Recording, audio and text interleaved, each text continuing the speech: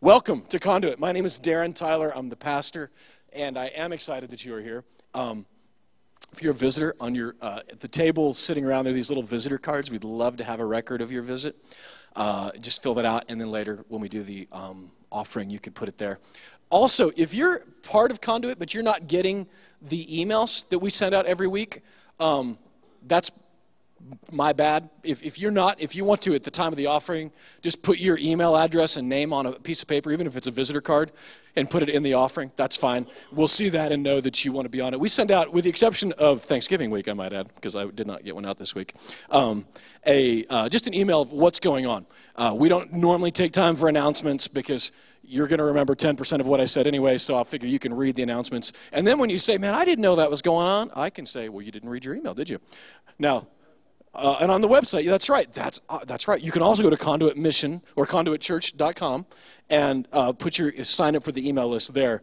And then every week you'll get this colorful, picturesque, sometimes witty, not very often, email that tells everything that's going on in the church so that we don't waste a lot of time with me telling you a bunch of stuff that you're going to forget. Anyway, good news, the Gilberts baby, who's been on dark roast for about 10 days extra, was born Friday, and he was a meaty boy, 10 pounds, 8 ounces, and 1 ounce, and had a mustache. So I don't know if he's been in there a little too long, apparently.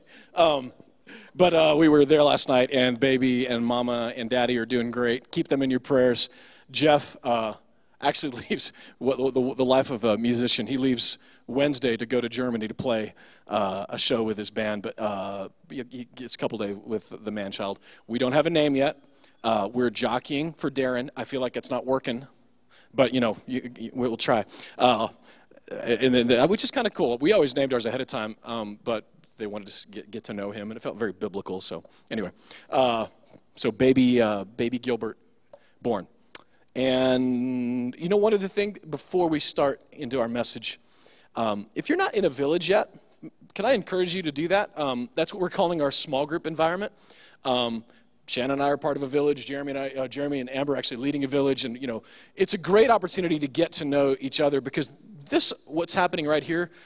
This is our once a week gathering. This isn't the church though. This is when we get together, learn, worship, and all those things together. Maybe get some marching orders, but man, in the village environment, that's where church can happen. And so if you are not and you're interested and want to get involved, if you could see Jeremy afterwards, he could point you in the right direction of, I think we've got 5 villages, 5.5 villages, and more, hopefully starting. So just pray about that. If it's, no pressure, if you're not feeling that, no pressure, but if you want to be involved in one, man, we'd sure love to have you, and I think that your life would be better. I know that ours is. We're part of the Fadley Village, and it's been a great experience for us to get to have a relationship in a way that you just sometimes can't get on a Sunday morning when you're pushing speakers around.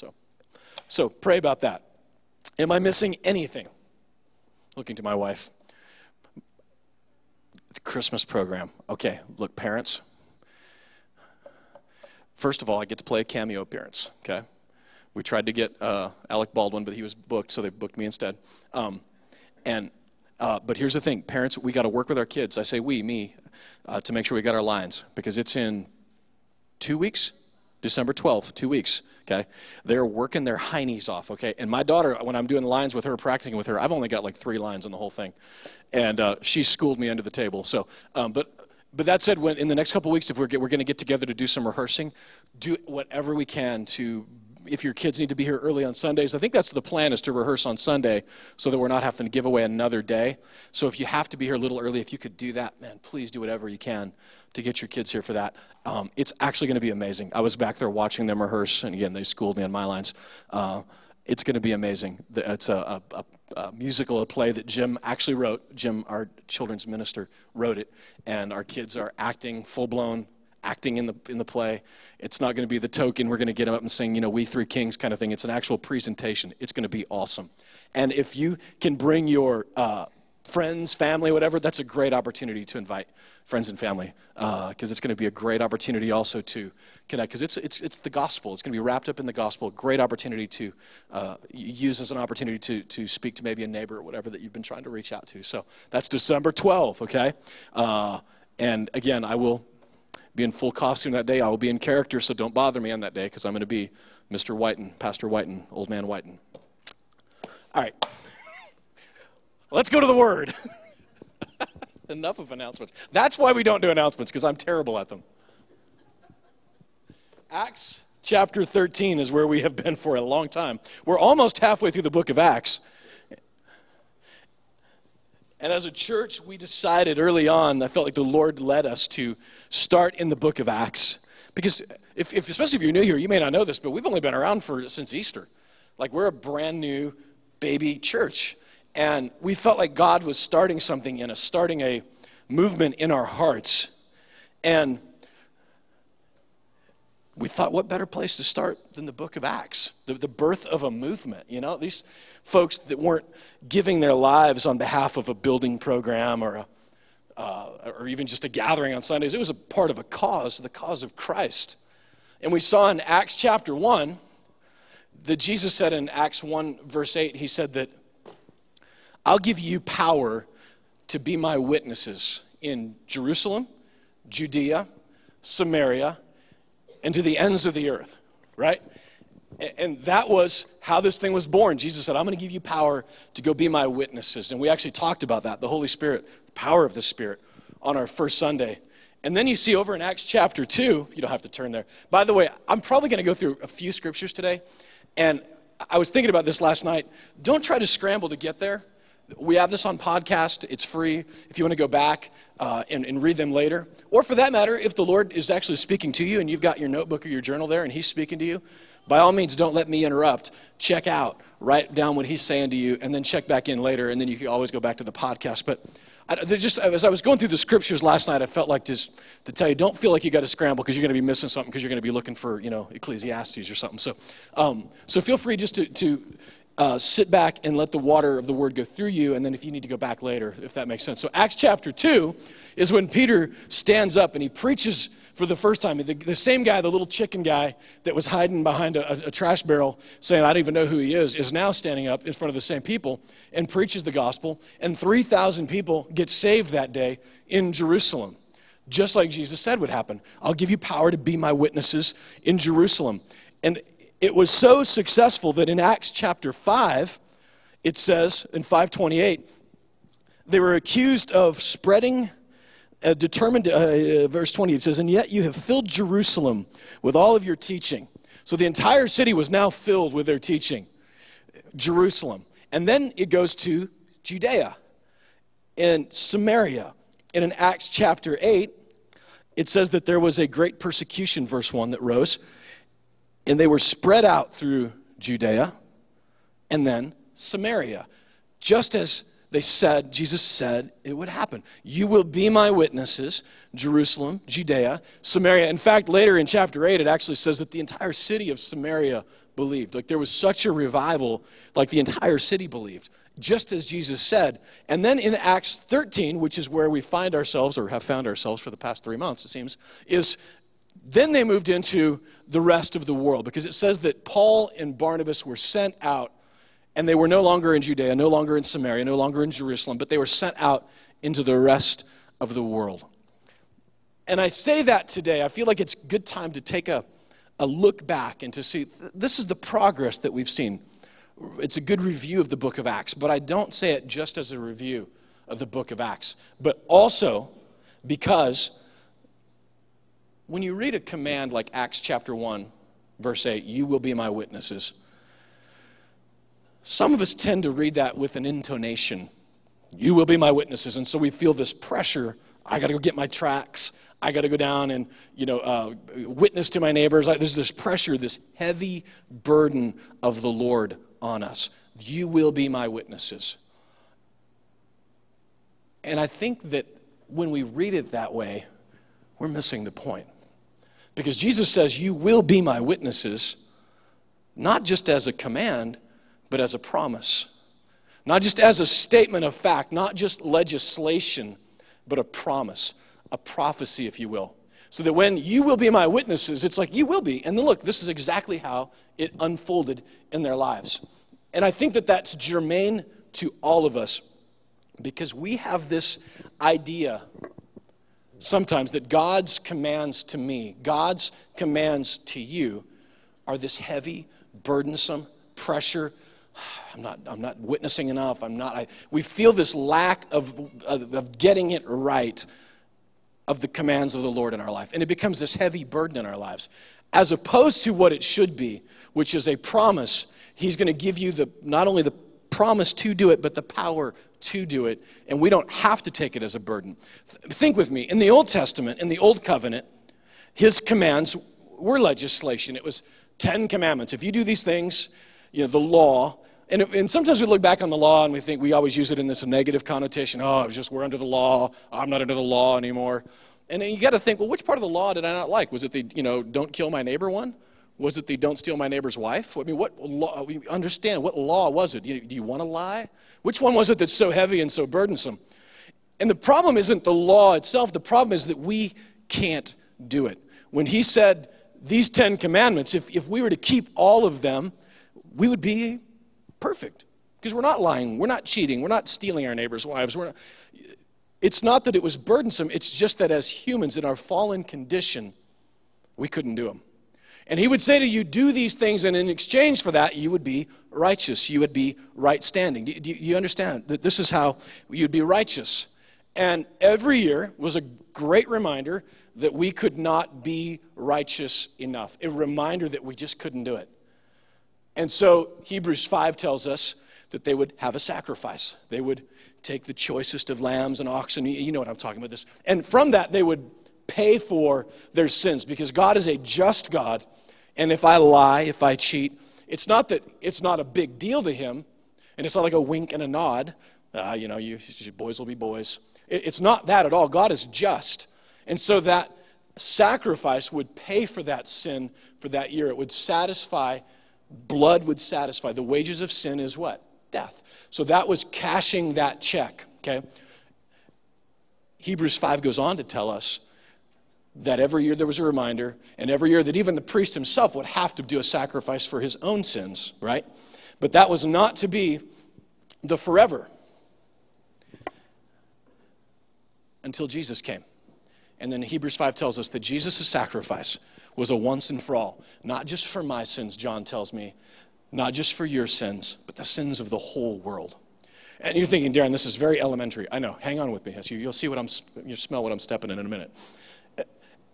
My sins, the sins of the whole world, are taken care of because of this. And hear this out. He didn't just trade in an old set of laws and rules and regulations for a new set of rules, laws, and regulations.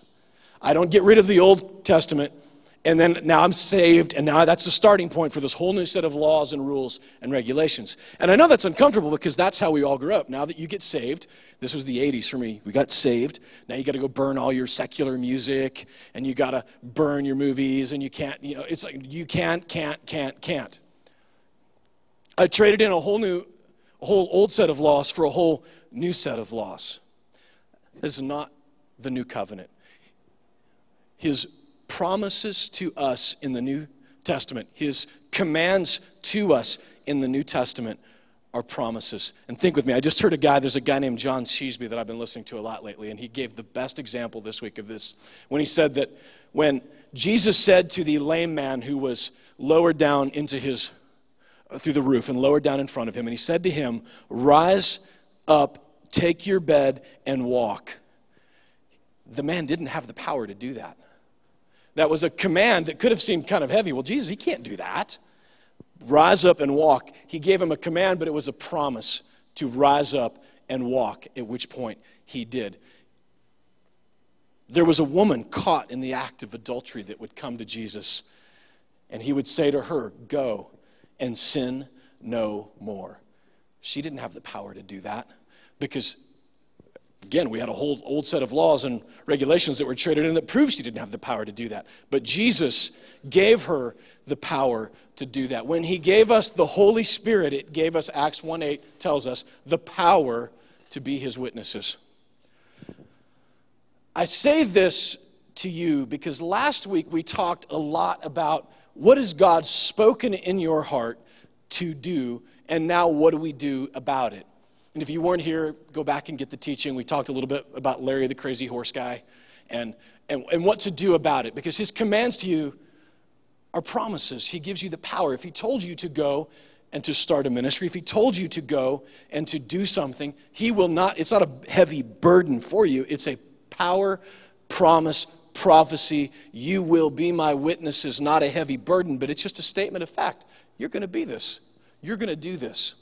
But as we talked about it last week, it was a realization to me that a lot of us, we don't know what's next. We haven't heard from the Lord in a while, or so we think. We haven't heard a thus saith the Lord in our lives. And so we're sort of in this analysis paralysis mode. Well, now what do I do? I'm in this situation. I've got this thing, or I feel like God has called me to this city. I don't know what to do now. I can't hear his voice. And sometimes I sent out a little tweet this morning. You know, we have this idea that God sounds like Morgan Freeman or James Earl Jones or Master Yoda, someone said. I feel sorry for you if that's the voice of God in your mind, Master Yoda. Growing up, by the way, I grew up in a charismatic church. And so in that world, there was, generally speaking, an opportunity. If you didn't grow up this way, you know, this is really true. And if you did grow up this way, you'll remember this. When there would usually be, you do 3 songs, 2 slow songs, and then there would be sort of this low music. There would be a moment, if someone had a word from the Lord, that then they would share that. And if it was a really good one, there would generally be a tongues first, and then the interpretation, okay? And you never knew when it was going to happen.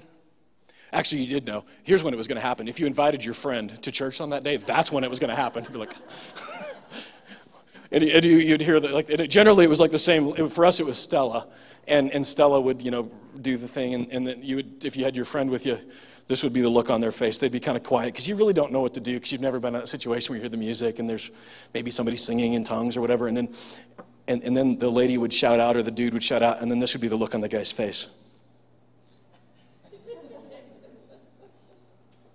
And then, of course, there would be the interpretation moment, okay?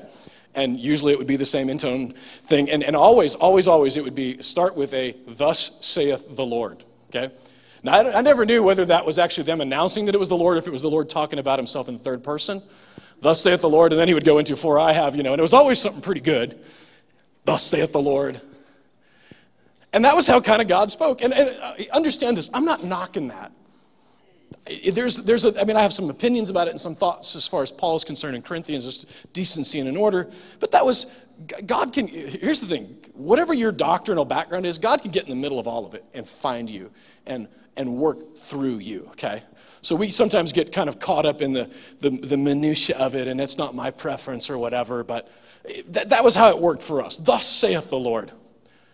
By the way, I always felt like as I got older, bless their hearts, in the old days you knew that you were welcome to do something like that, because if you had a strange name like Conduit Church, or you just knew that was not like First Baptist, so you were welcome to do that. These days I always feel like they need to give like some sort of like marching orders for charismatics. Like if you get in here are the rules of engagement. You are not allowed to, because there was a church we were at for a while here in town. And look, especially if you're a charismatic worship leader, if you get to that point where you're just doing keyboards, you're asking for trouble, okay? Because if there's somebody in there, that's their cue. And then we had this guy that he would do that like every Sunday, and it would scare the bejesus out of me because he'd be right behind us, and he had this Irish accent that sounded much like God, but he would usually write it ahead of time. It'd be like, "Thus saith the Lord." It'd startle me. And anyway, I don't say that necessarily to make fun of that, because again, God can get in the middle of all of our stuff and work. But what I say to you that is to bring up this point that there's this idea that God, when he's going to speak to you, that there's some dramatic fashion in which it has to happen. There needs to be reverb, for instance. There needs to be maybe a little bit of a delay on the voice. There needs to be a word from the Lord like that to speak to you for you to move. And sometimes that's how it happens. Minus the reverb. 2 years ago, I got a call from Diana Covey. Diana Covey was someone I've known since I was a child, and God had used to speak to me in times past through Diana. And she called, and I remember it because it was the weekend of the Haiti Ball. Okay, so we had Michael W. Smith was the secret guest, and it was sound check, and she had called me while he was sound checking, and so I sort of snuck out the back. And she said, Darren, I've been praying for you. And she's one of those ladies, like, when she says she's been praying for you, A, she's not lying, and B, God was listening. Like when they graduated from Bible college, they went to the poorest county in the United States in South Dakota on the Indian reservation to start a church.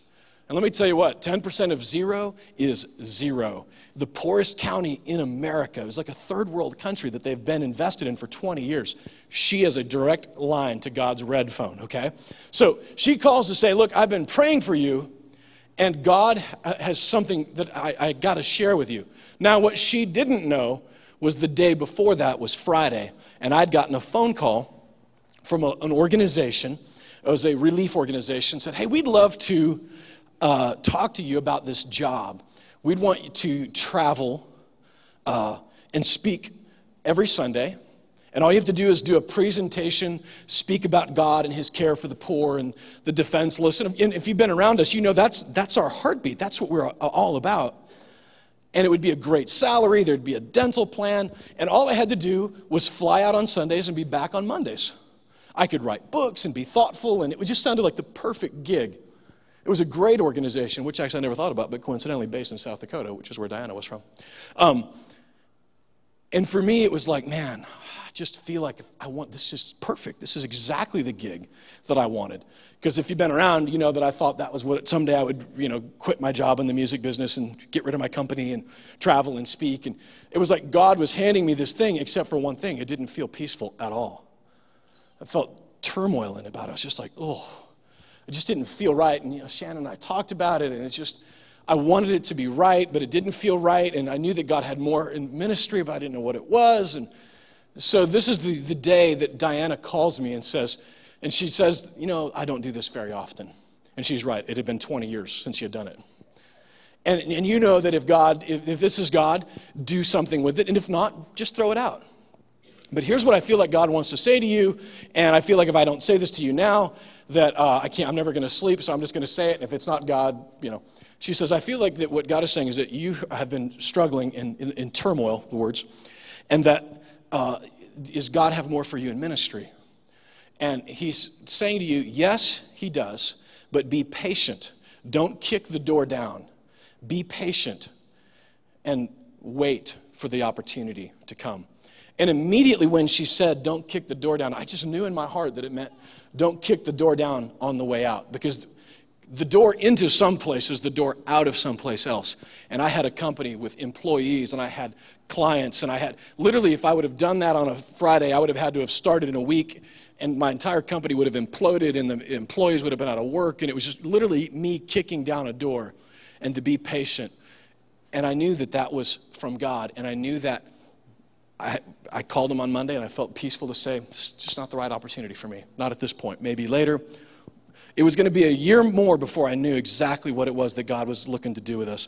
A year more before I realized that God was wanting to be a church. And a year more of me wondering and waiting, but the turmoil had gone away because I knew that God had my number, and I knew that there was something he was doing, and I just had to wait on him. Now, that's great because I got a, quote, word from the Lord on that. If you don't have a word from the Lord, if you don't have something speaking into your life, what do you do? How do you know if God is speaking to you? Because I want you, in fact, go with me to Colossians, if you will, 3:16. Because I'm prepared to tell you today that God is speaking to you. You just aren't hearing it. You're listening for something, and he's right there in front of you. Paul would tell the Colossians, the church at Colossae, in verse 16, to let the word of Christ dwell in you richly as you teach and admonish one another with all wisdom, and as you sing psalms and hymns and songs with gratitude in your hearts to God. Let the word of Christ dwell in you. Now that is interesting because when we think let the word of God dwell in us, we think of the Bible, don't we? But the church at Colossae didn't have a Bible. They had the Torah, they had access to the Old Covenant, but they couldn't run down the Lifeway and get their name engraved on their Bible and pick picking an interpretation or a translation of it. Let the word of Christ dwell in you. You and I have the Holy One, the Word made flesh. It says in John 1 that the Word was made flesh and dwelt among us. You have the one who wrote this dwelling inside of you. If you are a believer, if you have accepted Jesus as your Lord and Savior and you have believed, He indwells you, you have the guy that wrote the book inside of you. He's speaking to you now. Why can't we hear Him? When you were saved, when I was saved, when Christ stepped into our lives, when the Holy Spirit indwells us, it says that we were made new creatures. It says that old things are passed away. So I've got a new heart that was placed inside of me. But there's one part of me, one piece of me, that is not immediately made new. In fact, Paul would tell us in Romans 12 that it's our mind. That we ought to be, Romans 12:1, to offer ourselves as, in view of God's mercy, to offer your bodies as living sacrifices, holy and pleasing. This is your act of worship, your spiritual act of worship. It says, do not conform any longer to the pattern of this world. Be transformed by the renewing of your mind. Your mind is not made new. Your mind is something that we renew. When we are sanctifying our lives, we are making our minds new. Let me ask you this. How does the enemy talk to you? Right? In your thoughts. You have no problem thinking, I have no problem thinking that, that thought, that was not good. That was from the enemy. My thoughts, my minds is where the enemy attacks me. But listen to this in Jeremiah 31. And go there later. If you don't have it underlined, you ought to have it sharpied, asterisked, and little post-it notes all over it. Because it's the first promise of a new covenant that God was going to make with us. And He said this, that I will write my will on your hearts and on your minds. Our thoughts. Sometimes it's a prophecy. Sometimes it's a word from the Lord. But God is speaking to us every day. And we have no problem, again, thinking of it in my mind when the enemy is trying to get to me, as opposed to thinking, well, maybe those thoughts that I'm having, those ideas that are inside of me, is God speaking to me. I will write my will on your hearts and on your minds. What is the idea that you have that when you think about it, it jumps in your heart and on your mind? What is that thought when you think, I'd love to do this? It just makes your heart jump on your hearts and on your minds. And the problem of hearing it isn't that He's not speaking, it's that we're not listening. Renewing our minds. And how do we do that? Go back to Colossians with me. On your hearts and on your minds, but we have to renew our minds. Tuning out all the noise, all those things. It's no wonder that we have so much access to media. And it's so funny because in the 80s it was so simple. Is it Christian or is it secular? And that's the wrong question. Paul gives us the question in Philippians. He says, is it holy? Is it just? Is it pure? Is it of a good report? Think on these things. It's like a coffee filter. It's what I tell my kids. When you make coffee out there, there's a filter that keeps all the grounds behind. The filter for us is it holy? Is it pure? Is it lovely? Is it of a good report? And anything that comes out the other side of that filter, that's good. Again, this is something that John Sheesby had just heard this week, and it was so timely for what we're talking about. But he said that growing up, he was always told, and I don't know if I was ever told this, but I certainly always thought this, that there was 3 sources of information for me. There was God, there was the devil, and there was me. And I had to figure out in between those things what was really it. Was this just a dumb idea that I've got some crazy lunatic idea to start a church? Or was it God? Or was it evil? But John said in Hebrews 5, it shows us that, and he talks about by now you might know this passage, you should be eating meat, but instead you're eating milk. And he goes on to say that you should be able to determine between good and evil. There's not a third. It's one or the other. It's good, it's God. If it's evil, it's the devil. You can filter out the noise immediately by just saying, I don't even have to choose between three anymore. Now it's, is it God or is it the devil? Period. How do I decide between those two, which one is the voice of God and which one would be the voice of the enemy in my life? I do it by the renewing of my mind. And Colossians, you go back to there with me. I know he told you to turn there. He says this, to speak to one another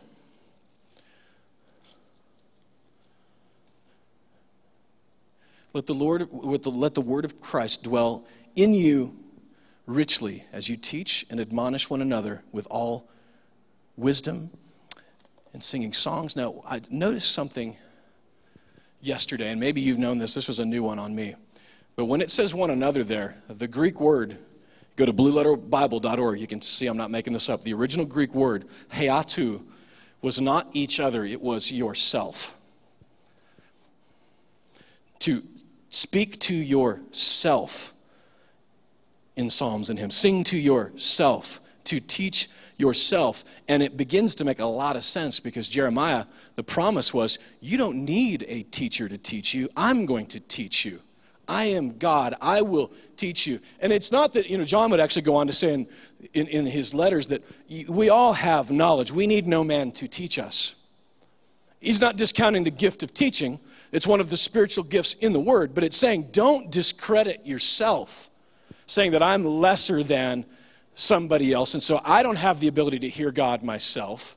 I have to wait for a word from the Lord. I have to wait for a pastor or a teacher to tell me, and he's saying, no. You let the word of Christ dwell in you. You don't need to wait on it. It's a lie of the enemy that you've got to wait on someone else to help you understand it, to help you to know it enough that then you can go do what God has called you to do. And I'm telling you this, if you've been in the church longer than 2 years, you know more than any of the disciples knew before they were sent out 2 by 2. Because that word of Christ, that Holy Spirit dwells in you and he will teach you on the fly. And you know me, if you've been around, you know I'm not discrediting the word. If there's anything we do here, it is we teach the word. We believe this is, if it is God's supernatural, God-breathed book to us, and we believe that it is, we have access to all of the original Greek, so we know exactly what was written, so that if some translator changed it, we know what it is. We can find it. It's not, and even with that, it doesn't change it. It's the gospel. It is there. It is in here. We believe that this is the word of God. But don't let the enemy lie to you that you have to wait to hear from me or anybody else to hear from God. And if you're in a moment, in a struggle right now to think, man, I'm not hearing it though. I'm not there. I would encourage you to renew your minds, to let the word of Christ, the Holy One, dwell in you. To renew your mind. Ephesians tells us the washing of his bride. He's washing us by the water of the word. To speak to yourself, in teaching yourself, to speak the word to yourself. We get so book-oriented, right? I mean, I love to read, but I read quietly to myself, right? Because I can read faster. This says speaking it to myself. Saying it out loud to say, this is what my history tells me about me, but this is what God tells me about me. Israel standing on the edge of Jericho. Man, they were nervous as a cat. God said, I give you this land. And they sent spies in, and the spies came back and said, we can't take this land. But God didn't say, take it. He said, I'm going to give it to you. And so my question to you is, are you going to believe what God told you or what you're able to do? God told them they could do it. God told them he would give it to them. It wasn't about whether they could take it or not. That wasn't the point. It's not the point whether or not you can do what you think God is telling you to do. The point is are you going to believe the report of your history or the report of what God says about you? And we start with the renewing of our minds. Speaking to ourselves in the Word. Look, I've said this kind of other ways, and I don't mean to sound this cocky at all, but I mean, how's your way working, right? If it's not, try this. Give it a shot. Spend some time in the Word tomorrow morning, this afternoon. I know that David Deloach listens to the Bible on tape. He has a tape player in his car, kids. In the old days, kids, we had tapes. Things that, they'd spin and music would come out of them. Listens to the Bible. He's hearing it. It's putting it in his mind. Faith comes by hearing. And hearing by the word of God. That word, by the way, in Hebrews for God is Christos. It's Jesus, Christ in you, his word speaking to you. That's where your faith comes from. It's where my faith comes from. And look at what Romans says. As we renew our minds, believing what God is saying over us,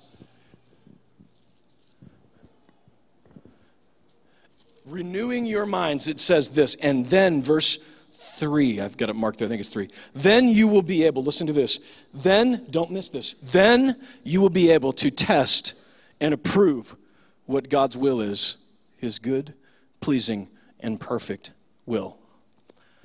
It's not that hard. We just have to stop letting religion lie to us that there's some hierarchy, that there is, did God really say? The oldest trick in the book.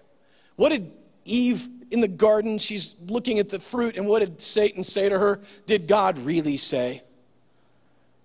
Lying to her. Did he really say? And to you this morning, that's probably it. Did God really say? Because as I've thought over my life, for the most part, I wasn't scared to do something God was telling me to do. The bigger fear was, did God really tell me to do that? Or is this just some cockeyed scheme that I've cooked up? Because as I thought back over this church, I'd thought about it before, and I never said it out loud. Occasionally, I would like kind of make a passing comment, and somebody'd laugh at me and be like, oh, that's right, I don't need to do that. It's a dumb idea. That's my idea. God was speaking to me in my thoughts and in my mind, and I just didn't even know it. I had discredited and disqualified myself from hearing his voice, thinking there had to be some sort of James Earl Jones moment. And he was speaking to me all along. And I would encourage you this morning to know you do not need some man to teach you, some man to tell you. You have the Holy Spirit, the living one of God, dwelling on the inside of you, the one that wrote the book to begin with. And what do we need the word for then? Absolutely, we need it. Because you might think, I need to, I reference to a person not long ago who was struggling in his marriage, and he didn't have a job, and he's like, I just feel like God's telling me not to get a job. And I'm saying, I feel like that is not God, because God says, you're to try to provide for your wife. And not everybody, I'm not saying if you're out of a job or whatever that you're an infidel, but the Bible tells us as a men, we're to provide, we're to go out and work. So if you're sitting at home playing video games all day, like this young man was, because God told him to do that, I'm saying that's probably not the word. That's probably not the Lord. That's an evil thought. We need the word to fall back to those moments of, is this really in the word or is it not? But I would challenge each and every one of you to live your life every day thinking that God is speaking to me in my mind, and treat every thought as if it's a God thought. I mean, what's the worst that could happen? I really feel like God's telling me to give this guy this book, or God's telling me to stop and give this homeless guy some money. What if you're wrong? What's the worst that could happen? You just gave a guy some money who needed some money, right? I mean, we sort of overcook it and overthink it, and if God's really in your heart and your mind, he's speaking to you all along. Those are God ideas.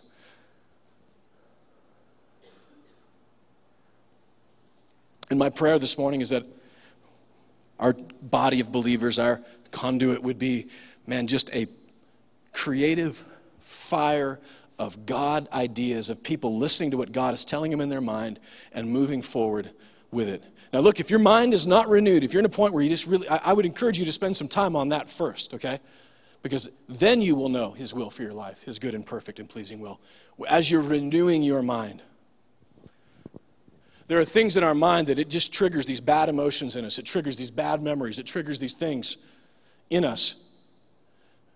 When things are going bad in your life, it triggers the thing of maybe an abandonment with it. And it's your history. It's your mind that just needs to be renewed. It just needs to be tweaked. But as you're renewing it, listen to those ideas and treat them as God ideas. As we worship, my thought would be to speak to yourself this morning. Maybe go to the Word, have your Bible open, and speak to yourself those things that are true about you, those things that God has spoken to you. And it says to sing songs unto God, to worship him, to sing and make melody to God as we are letting the word of Christ dwell in us.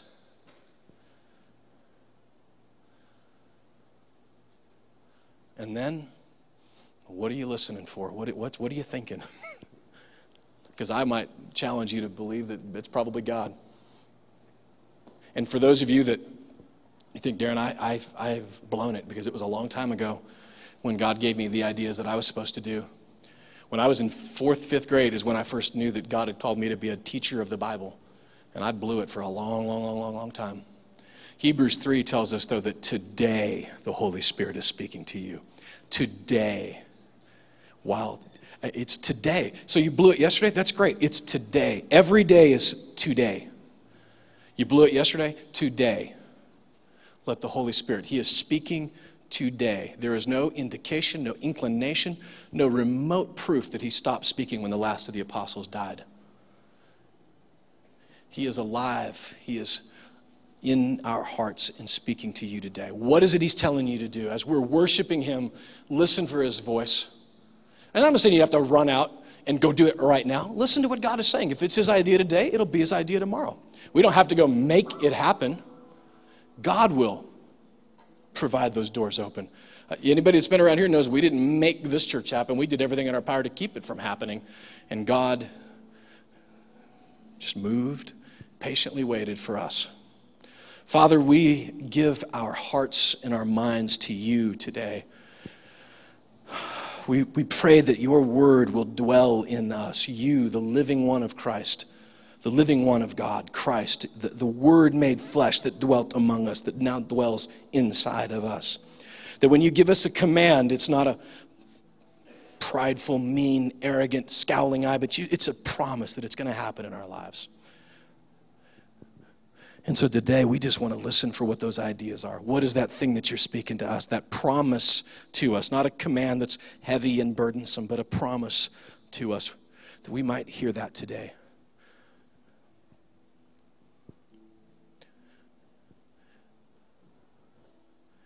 And we just give ourselves to you, Lord.